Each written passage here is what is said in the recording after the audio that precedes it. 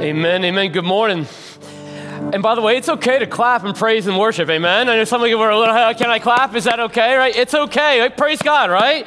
Amen for all that he is doing and all that he has done. And we are here to declare the reality of that and walk in the victory that Jesus has purchased because of that. My name is Dan Hammer. I have the privilege of being the senior pastor here. And whether you are the first time here or whether you've been here many, many times, your family here, and we love you here. And I'm so glad that you are here. And if this is one of your first times or you've been around for a little bit, as Nate said earlier, we have a step one right after church, right outside. Look for the blue tent and come hang out. We would love to get to know you more. We'd love to share our hearts about what God's doing here in a big way. God is faithful, amen? And just so thankful for God's faithfulness, so thankful for your faithfulness and giving in every way. And as we come to a fiscal year close, the end of August is a close of our fiscal year. Thank you for your faithfulness in that. We're going to have an update next week for you on how God has been working and where he's leading us as we head into a new ministry year. And so we will share the elder, on behalf of the elders next week about what God's doing there. But just thank you for your faithfulness in that and helping us to finish a new fiscal year, the current fiscal year strong. School is starting up. I don't know if you've realized that or not, and we're going to be in Hebrews 30, 31, and actually a lot of the first 6 chapters of Joshua this morning.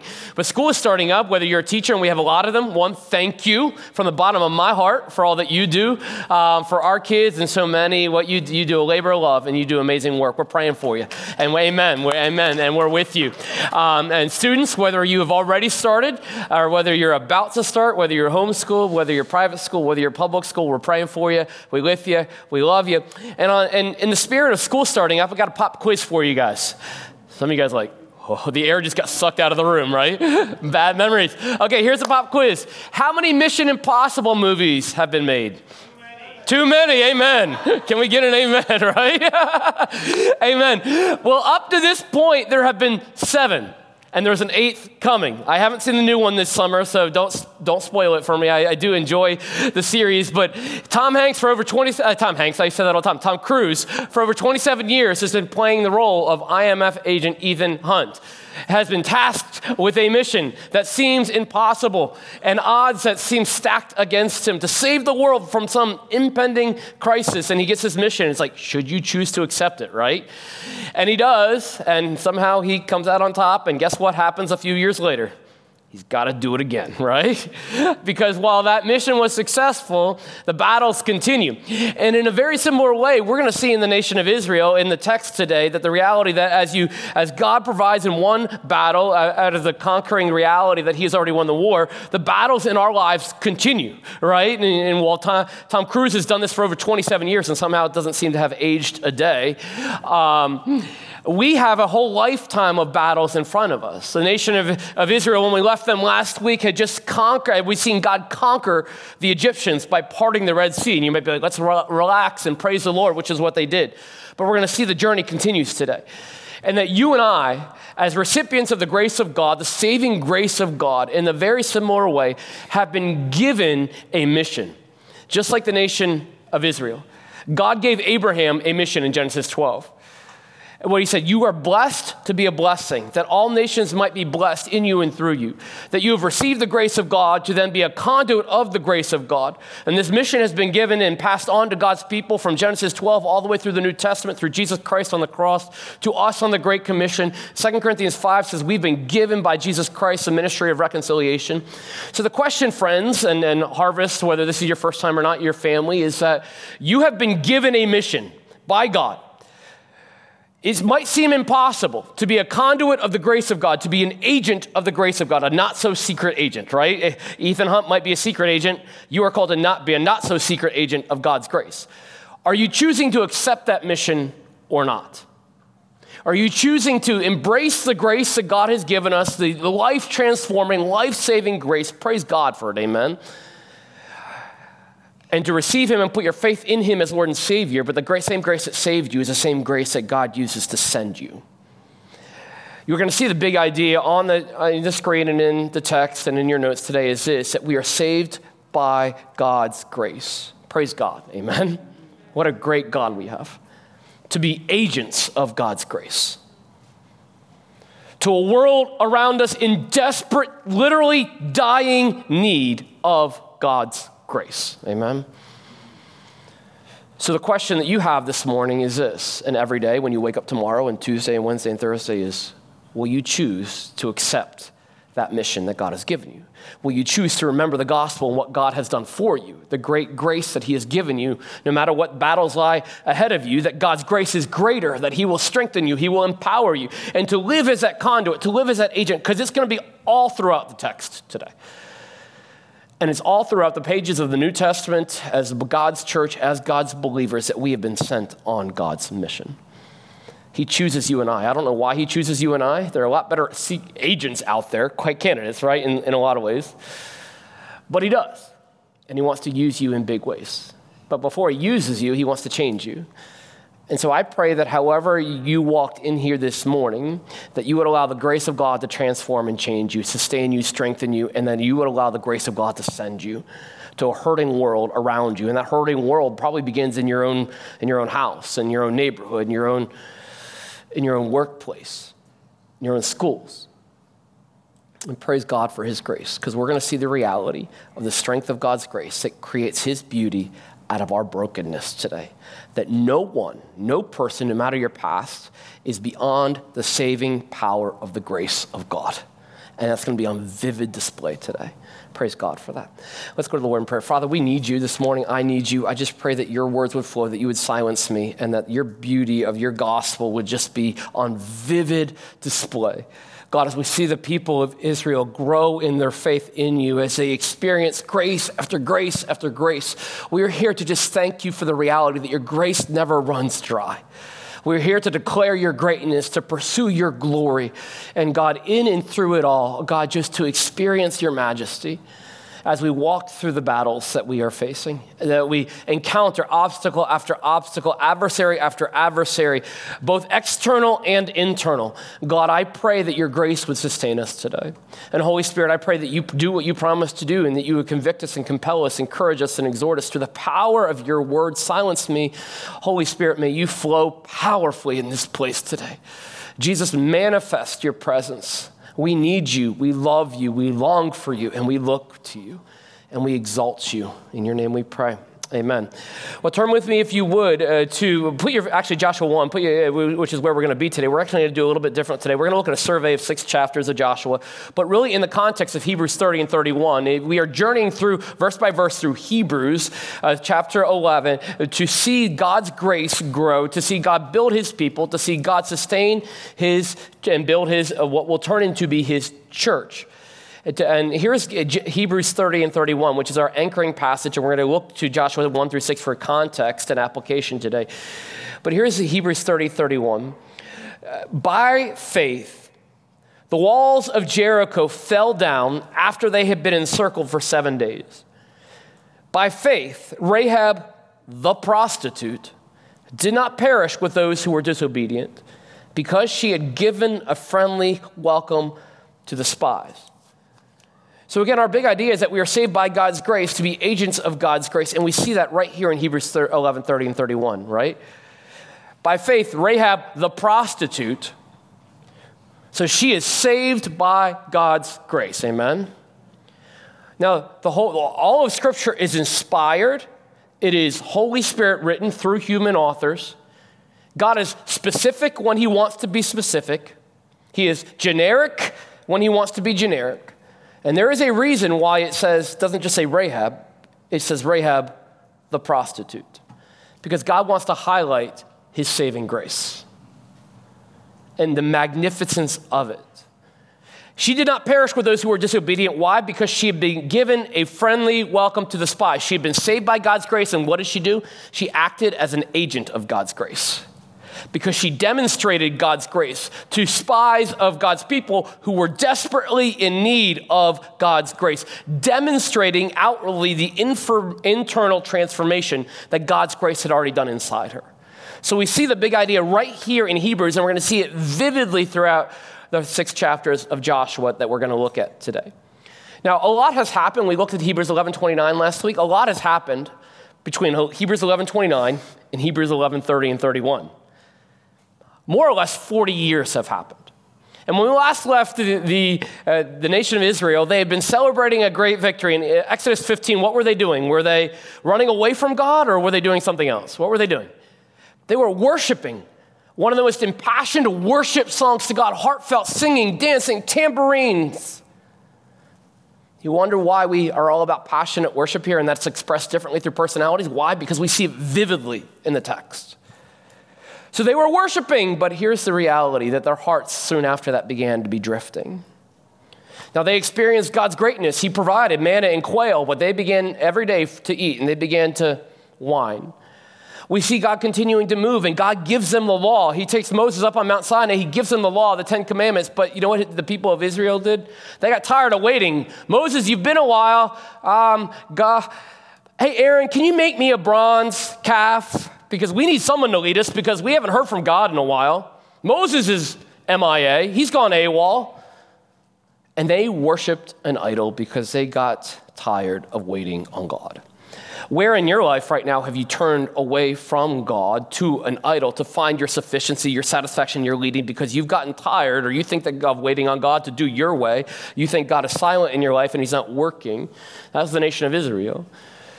Now, the installation of the law points us to the reality of our need for a Savior, right? Because the law just points to the reality of it. God's like, if you do this, then I'll do that. It's a conditional commandment.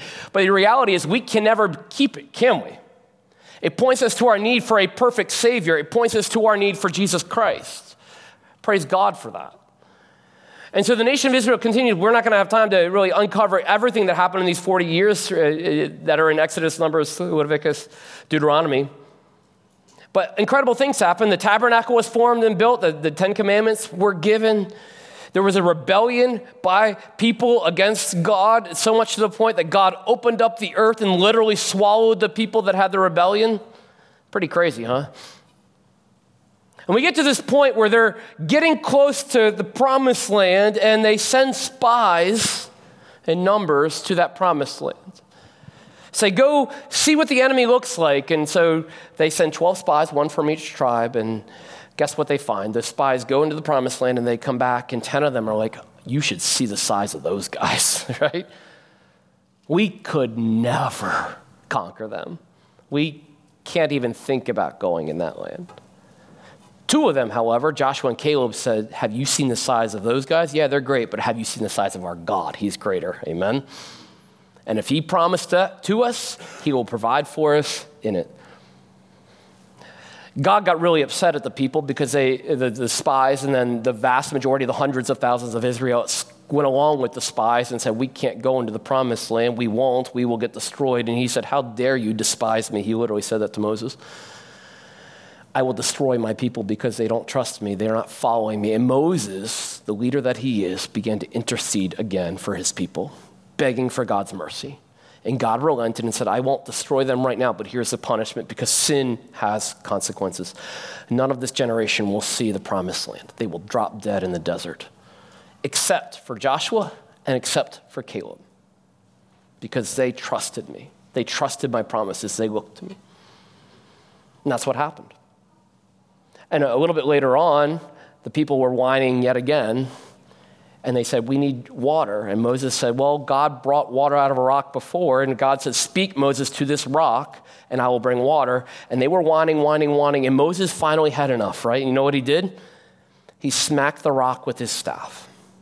He disobeyed God. God didn't say smack it. He said speak to it. And in his anger and his frustration, he committed a sin that God said, your consequence, Moses, is this: you will not see the promised land. He got to the 1-yard line. And God in his sovereignty decided that it was the consequence that was adequate for that situation was for Moses to not personally enter the promised land. But God gave him the grace. His grace is good at the end of the chapter of Deuteronomy, to bring him up on Mount Nebo in Moab, overlooking the promised land, and say, look what I'm going to do. And Moses installed Joshua as a new leader, through with God's blessing. And that's where we find ourselves in Joshua chapter 1. The context is it's a people that is confused. It's a new generation of people mourning the death of Moses after they had wandered for 40 years as part of the consequence for believing the spies, probably remembering the death of their own parents whose generation had all passed away, remembering the reality that in this land that they were supposed to take existed giants and fortresses. And maybe you find yourself in one of those scenarios that you're remembering your loss, you're mourning in grief, you're staring at the obstacle, you're looking at the giant. The text today is asking you, loved one, to not just look, to change your focus from the giant to the greatness and the greaterness of our God. And so we find ourselves today looking at the reality that our heart can be deceitful above all things. God says in Jeremiah 17, 9 and 10, the heart is deceitful above all things and desperately sick. Who can understand it?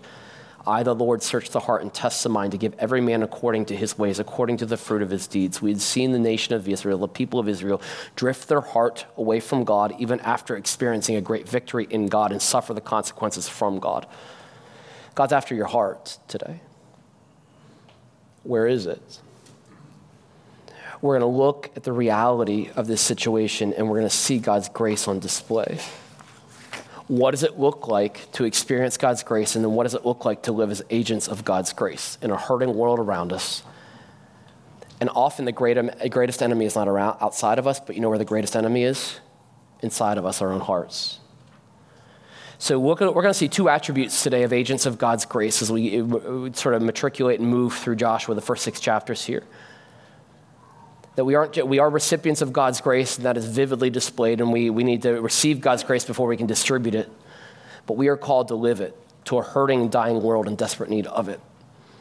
Agents of grace we're going to see come from expected and unexpected places. Will you choose to live as an agent of grace, walking in the saving grace that God has given you? The first attribute of an agent of grace is this. You'll see it in your notes and on the screen. Agents of grace humble their heart before God in awe. Humble their heart before God in awe. Now, you ever watched a movie or seen a TV show where the opening scene is like this epic championship game or this epic battle scene or this a dramatic scene, and that you get to the middle of it and you're, how did we get here? And they're like, stop, and they're like, hey, and then the next scene is like 6 months earlier, 5 years earlier, like they rewind, like how do we get here? Well, here's newsflash, spoiler alert, the walls of Jericho come tumbling down. I don't know if you heard that in Sunday school or not, but they do fall down. In Joshua 6, and we're going to get there. But the question is, how do we get there? Because the reality is this, faith, as we think about it, is a product and a process. What I mean by product is this.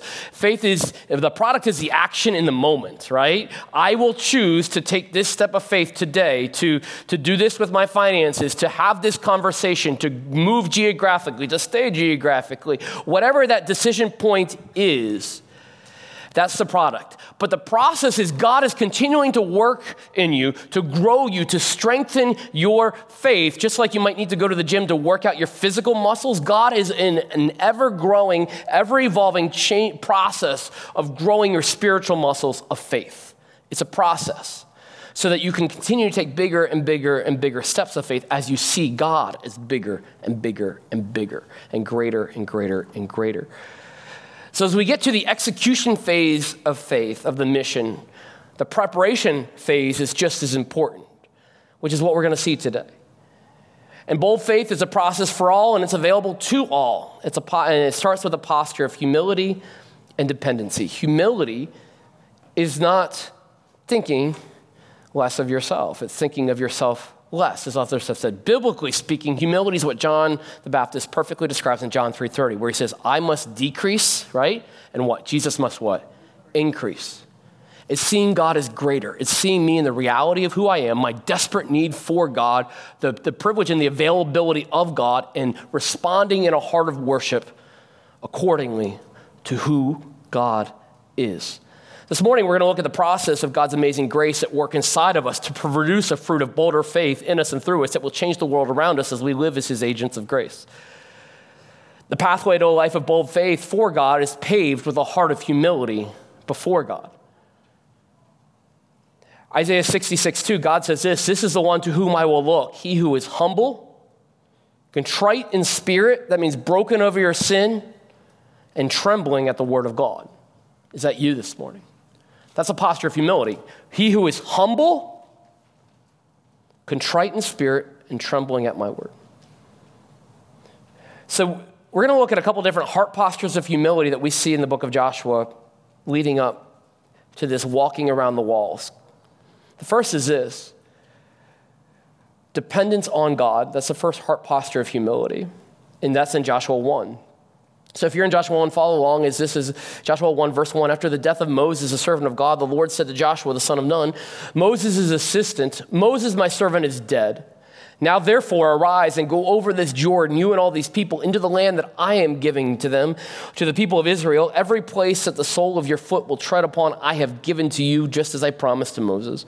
From the wilderness and this Lebanon, as far as the great river, the river Euphrates, the land of the Hittites, to the great sea, towards the going down of the sun shall be your territory. No man shall be able to stand before you all the days of your life. Just as I was with Moses, so I will be with you.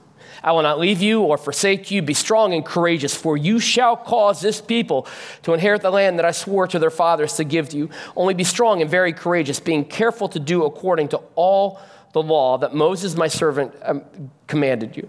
Do not turn to the right hand or to the left, that you may have success wherever you go. The book of the law shall not depart from your mouth, but you shall meditate on it day and night, so that you may be careful to do according to all that is written in it. For then you will make your way prosperous, and then you will have good success. Have I not commanded you? Be strong and courageous. Do not be frightened and do not be dismayed, for the Lord your God is with you wherever you go. Praise God for that, amen. We see in this the dependency that Joshua needs to have on God, that God shows up literally in the middle of the grief that Joshua is experiencing, in the middle of the, oh my goodness, I'm supposed to now fill the shoes of Moses that he is experiencing, in the middle of the fear of I have to lead these people to battle. God shows up and God shows off, and God looks at Joshua in the same way he looks at us. You can depend on me. You can trust me. I've brought you thus far. I will not fail you. And we see Joshua receiving that. That's a gift of grace, amen? We see that Joshua receiving that and begin to literally stand in it. Because when we see Joshua, he is down, grieving the loss of Moses. And God meets him and says, my brother, my son, I want you to know that my grace is sufficient for you, even as you grieve, that you can depend on my grace in your grief. And the time to stay still is done. It's time to move forward. He literally says, arise and step forward. Mission means movement by definition. God promises Joshua all the land that the soles of his feet stand on. So if Joshua stays put, guess how much land they're going to get? This. If Joshua moves forward, he picked up another piece of land because God promised that. No matter the obstacles in front, no matter the adversaries, God says, I will be with you. You can depend on my power. You can depend on my protection. You can depend, God says, on my comfort in the middle of your grief. You can depend on the direction of my word. You can depend on me. And Joshua, the key to all of this is, I will be with you, right? That our doing for God must come after our being with God. God is calling Joshua to abide in him, even every step of the way on the journey.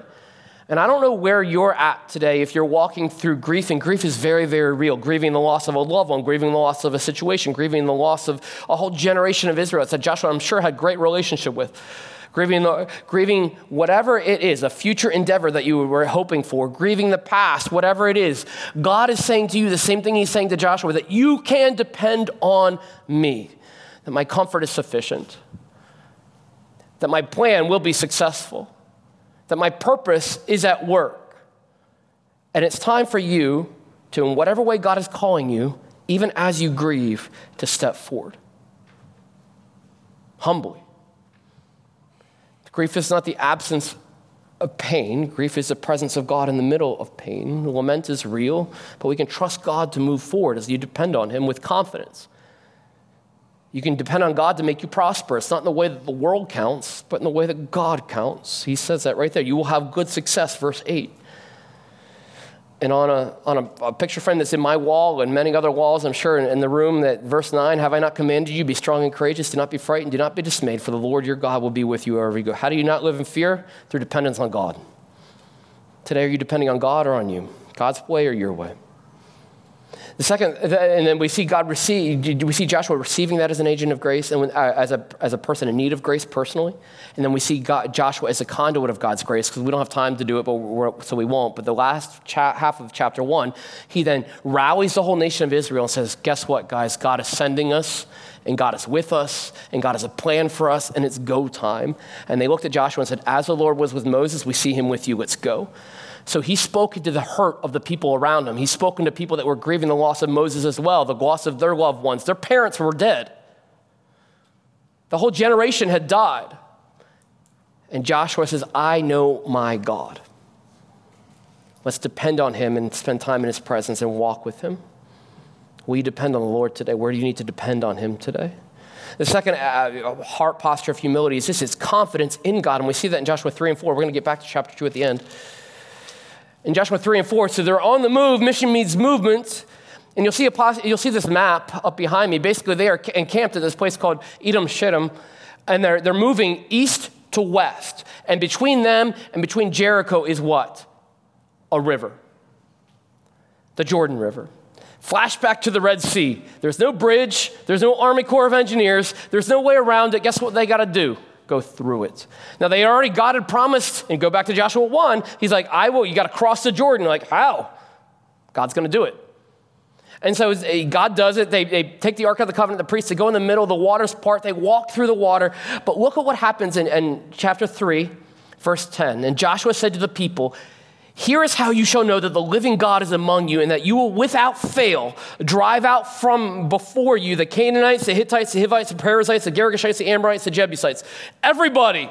How? Because God's going to part the Red Sea. He's going to give you a sign to boost your faith confidence, so that when we get to the wall of Jericho, and by the way, the battles continue after Jericho, you can have confidence that I have already given this to you so you can follow me in obedience. God is continually, each and every day, giving out of his grace, giving you signs of his abundant power and his grace and his mercy. That he's supreme over your situations, that he's sovereign over your circumstances, that he sees you, he loves you, and he has a plan for you. Praise God for that, amen? God loves to show off his power. Are you looking for it? Are you trusting in it? Because that's what this is.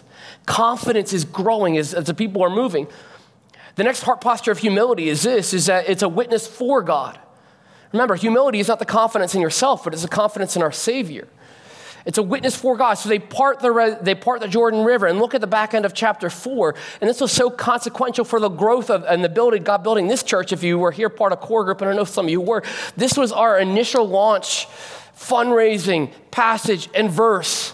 This is the purpose. God reiterates it. As his grace, he separates the Jordan River. But look at the purpose for that. Not only to give confidence to his people, but it isn't just for his people. It's for the world. It's for the nations. He says, take stones, set up a memorial, 12 of them, in fact. And when your kids ask you why this is here, testify, a witness about the greatness of God. Chapter 4, verse 21. And he said to the people of Israel, this is God, when your children ask their fathers, in times to come, what do these stones mean? Then you shall tell your children now.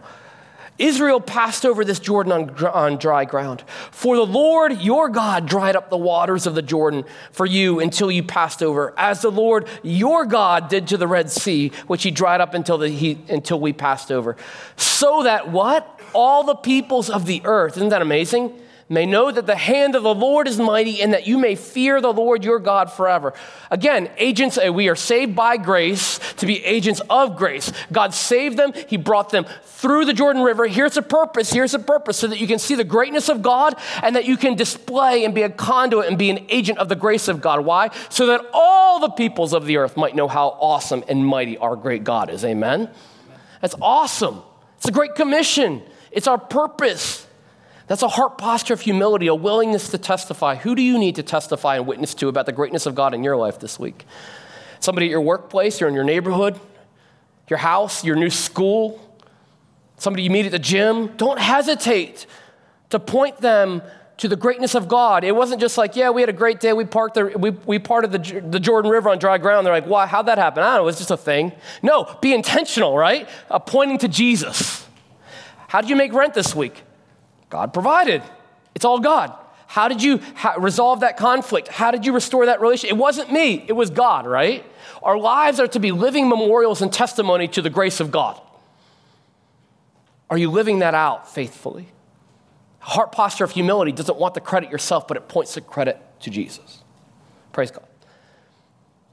Identity in God is the next heart posture of humility that we see. So as we continue our journey to Jericho, chapter 5, first 9 verses here, what happens? A whole new generation is circumcised. Everybody say, ouch, right? Ouch.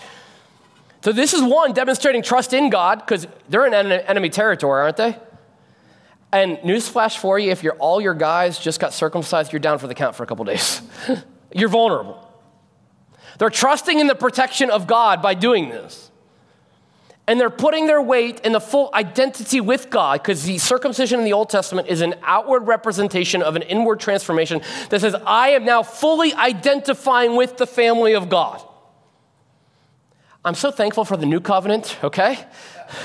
And God's grace. Because now what we have in place of circumcision is baptism. Now, Paul writes that really God is really after the circumcision of the heart more than any physical body part.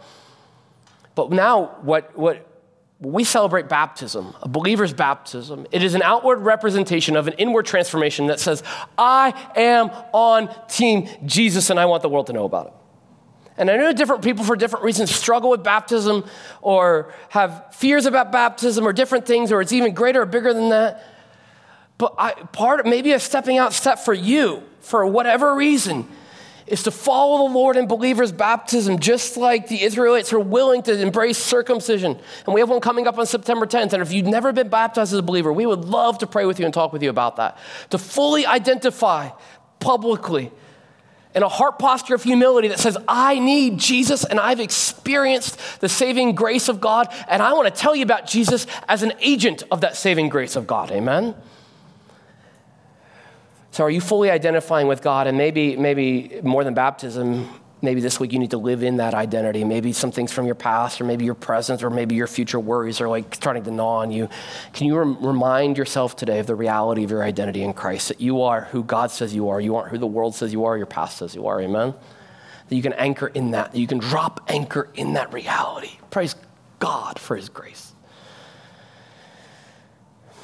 Next, we see that trust in the deliverance of God is the next heart posture of humility here.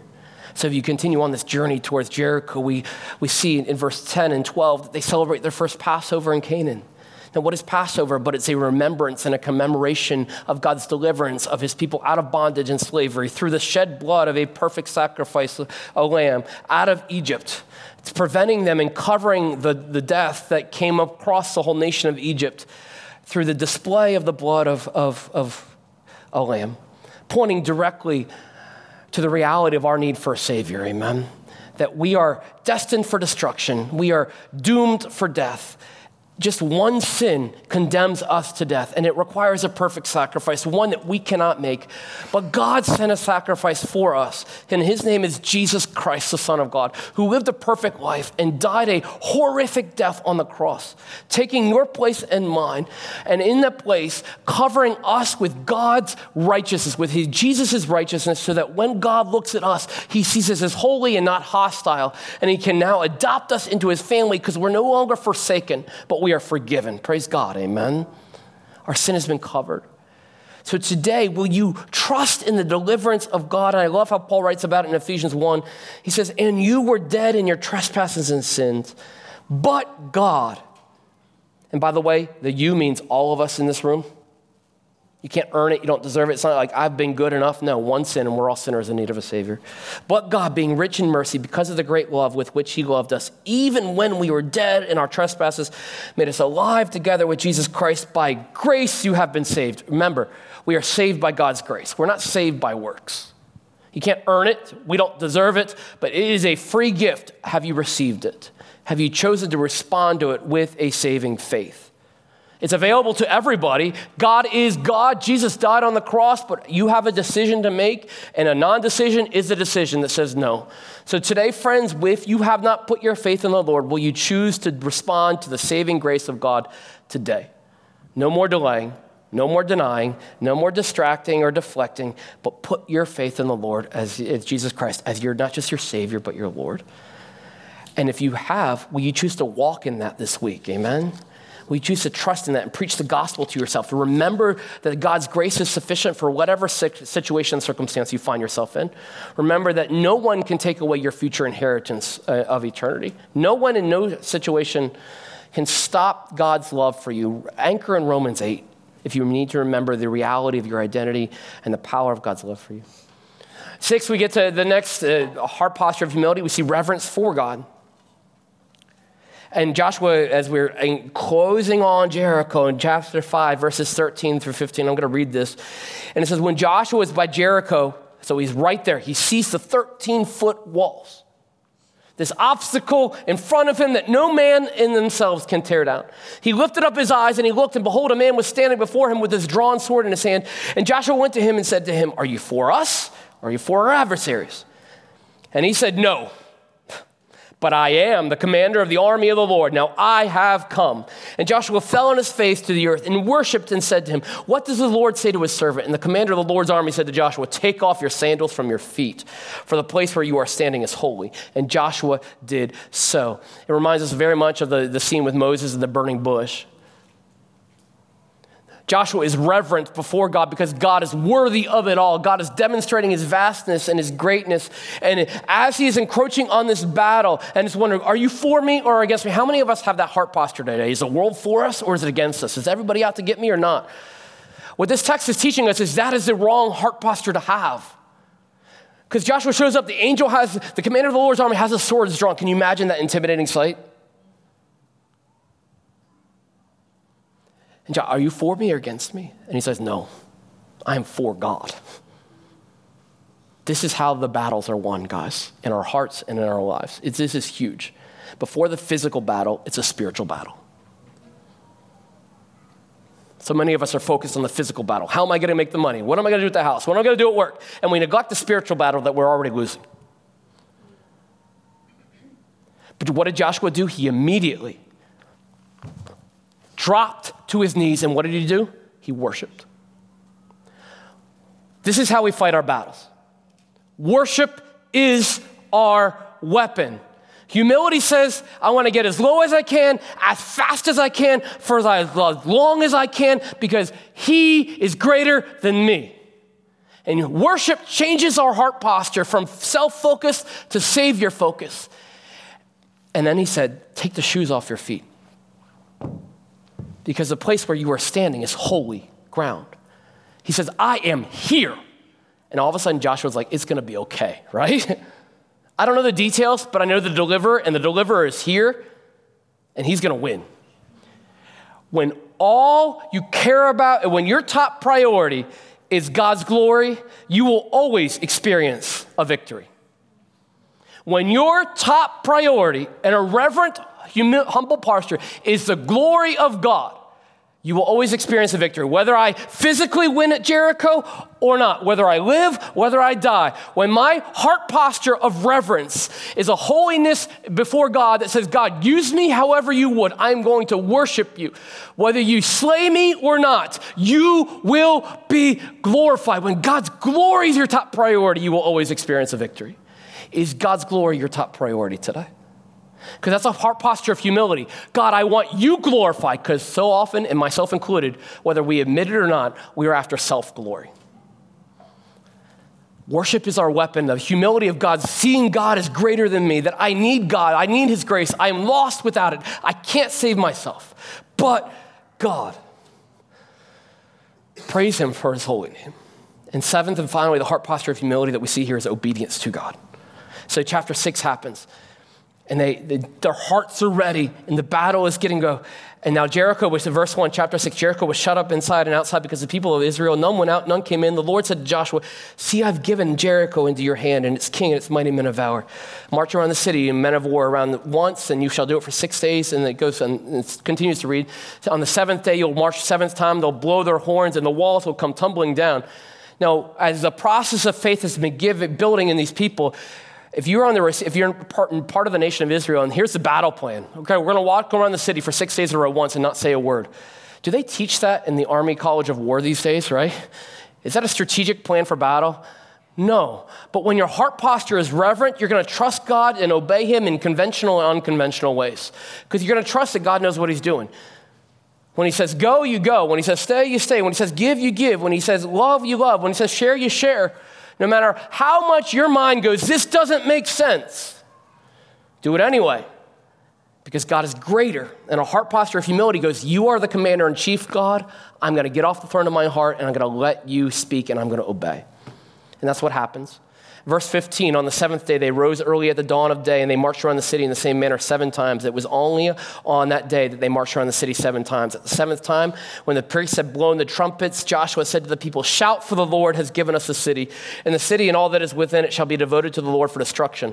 Only Rahab the prostitute will circle back in a second there. And all who are with her in the house shall live, because she hid the messengers whom we sent. But you, keep yourselves from the things devoted to destruction, lest when you devoted them, you take any of the devoted things and make the camp of Israel a thing for destruction and bring trouble upon it. But all silver and gold and every vessel of bronze and iron are holy to the Lord, and they shall go into the treasury of the Lord. Verse 20.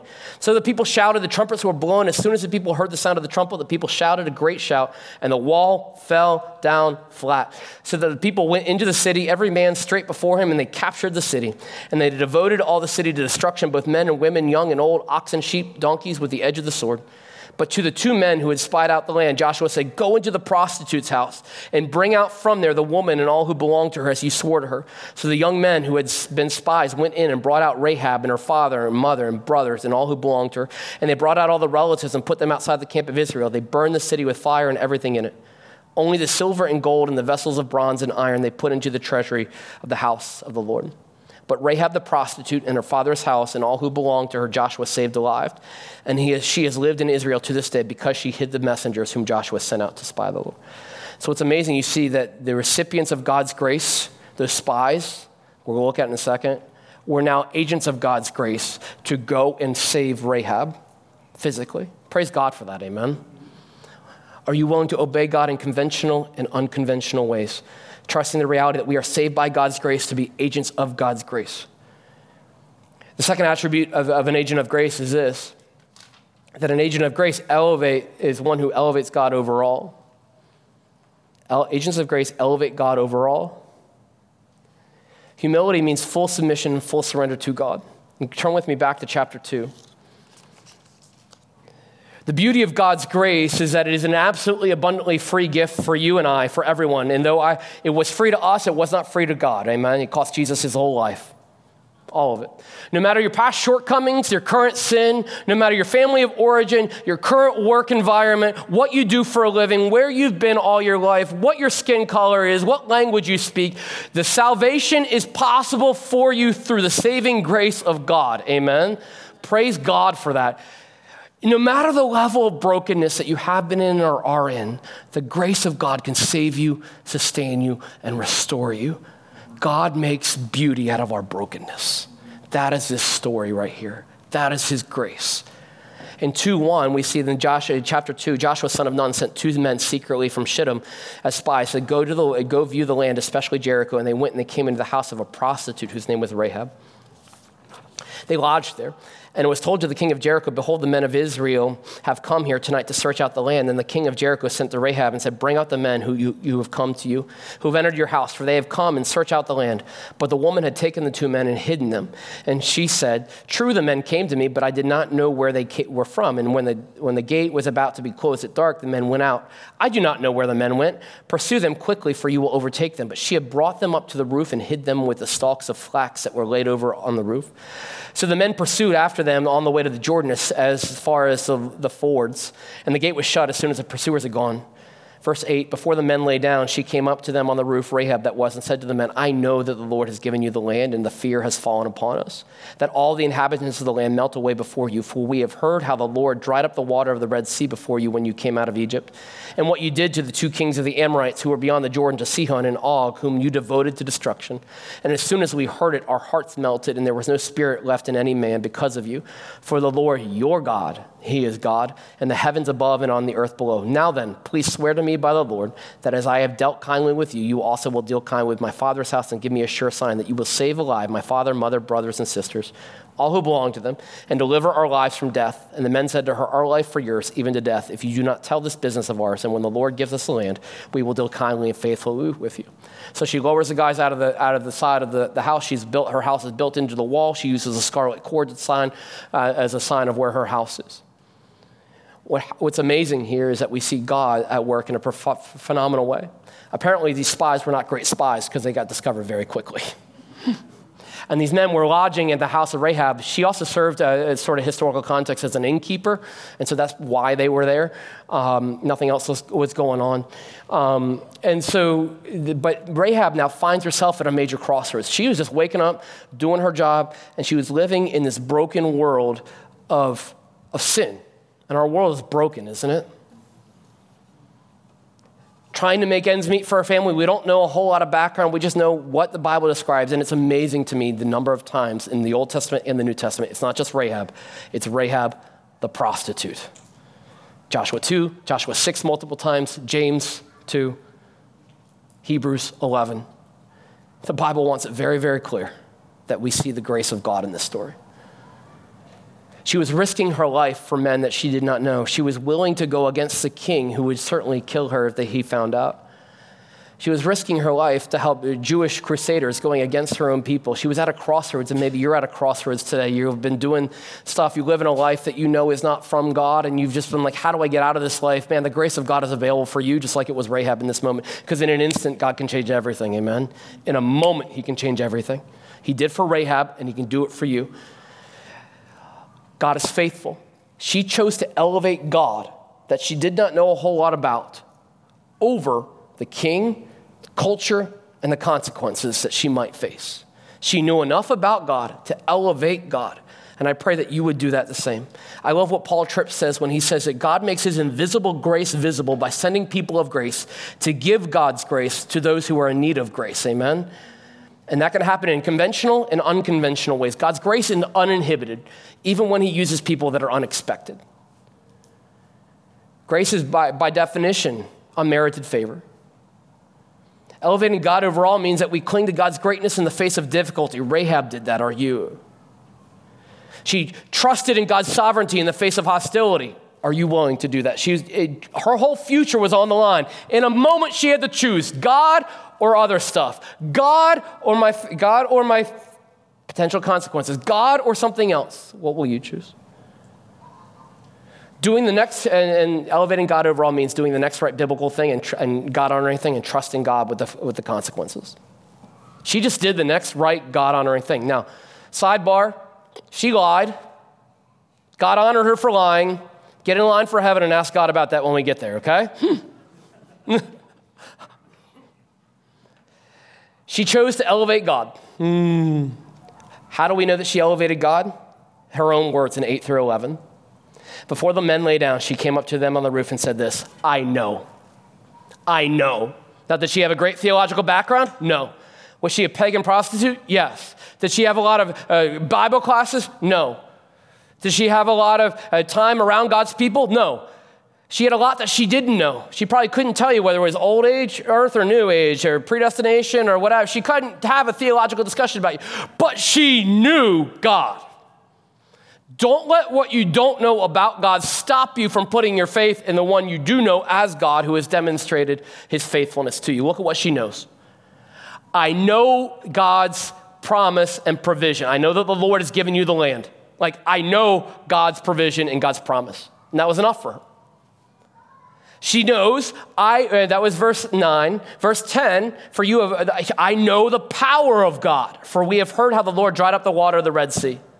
And then when you came out, you laid desolate the kings of the Amorites and the Jordan and Sihon and Og. You devoted to destruction. I know that God is more powerful than my king, earthly king. Third and finally, and as soon as we heard it, our hearts melted. There was no spirit left in any man, because for the Lord your God, he is Lord in the heavens above on and below. I know the preeminence of God. The Lord your God is above. He is greater. She didn't know much, but what she knew about God was enough to put saving faith in God, because she had personally experienced the grace of God. Is it enough for you today? What are you hesitating for? She knew God. She didn't let her background, her culture, her allegiance to her country, her allegiance to her earthly king, her life as a prostitute, her guilt, her shame, her past sin. She didn't let that stop her from throwing herself on the grace of God and experiencing salvation. And then the act of saving the spies is an outward representation of an inward transformation that's already happened, because agents of grace are ones who've already been changed by grace. Where are you allowing your background, your country of origin, your past, your failures to stop you from putting your faith on the Lord? God's grace is greater than your greatest sin, amen? He loves you and he looks to you. And here's the beautiful reality of this is that Rahab didn't just talk about faith, she acted in it. Where do you need to take a step of faith today? She put it all on the line. And God honored her. We saw in chapter 6 a moment ago that when Jericho was sieged, her house, which was inset in the wall, stood. The walls came tumbling down, but you know whose house stood? Rahab's. When the world is crumbling down around you, God's grace will uphold you. He keeps his promises. Paul Tripp talks about the nowism of grace, that God's grace doesn't just save me in the past, but it's powerful in the present to strengthen, to sustain. What we often see as dead, God doesn't see as done. God's grace instantaneously transforms and saves. And God works in ways that we can't even imagine. So check this out as we move to close here. God saved Rahab, who had been living a life apart from God, hostile to God, in sin. And now he adopted her into her family. We see in Joshua 6 that she is living with Israel. But God had an even bigger plan. She married an Israelite. She had a son by the name of Boaz, a daughter-in-law by the name of Ruth. Boaz and Ruth had a son named Obed, who had a son named Jesse, who had a son named David. God used Rahab to be the great-grandmother of David. And through the line of Rahab, eventually down the road, through God's grace, comes the greatest agent of grace of all time, Jesus Christ. She is one of 5 women listed in the Matthew 1 genealogy of the birth of our Lord and Savior, Jesus Christ. Because God, in a moment, changed everything for her. And that same God, through that same saving grace, wants to change everything for you today. Rahab didn't know that God would use her to birth eventually David and then Jesus. In the moment, she just trusted the Lord with all she had.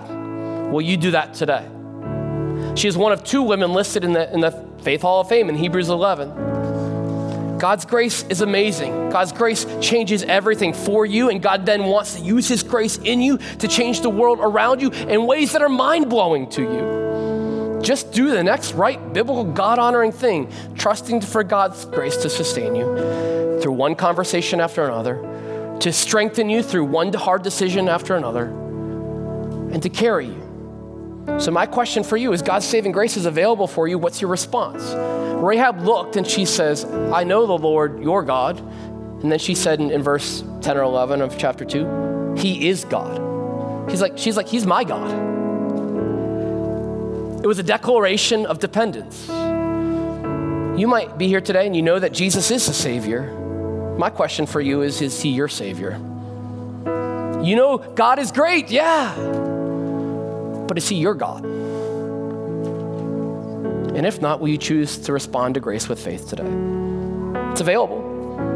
And then who around you can you be an agent of grace for today? And then tomorrow, in ways proactive and planned, in ways that you will respond to as events unfold, just like Rahab had no idea that those spies would be sought out by the king that day.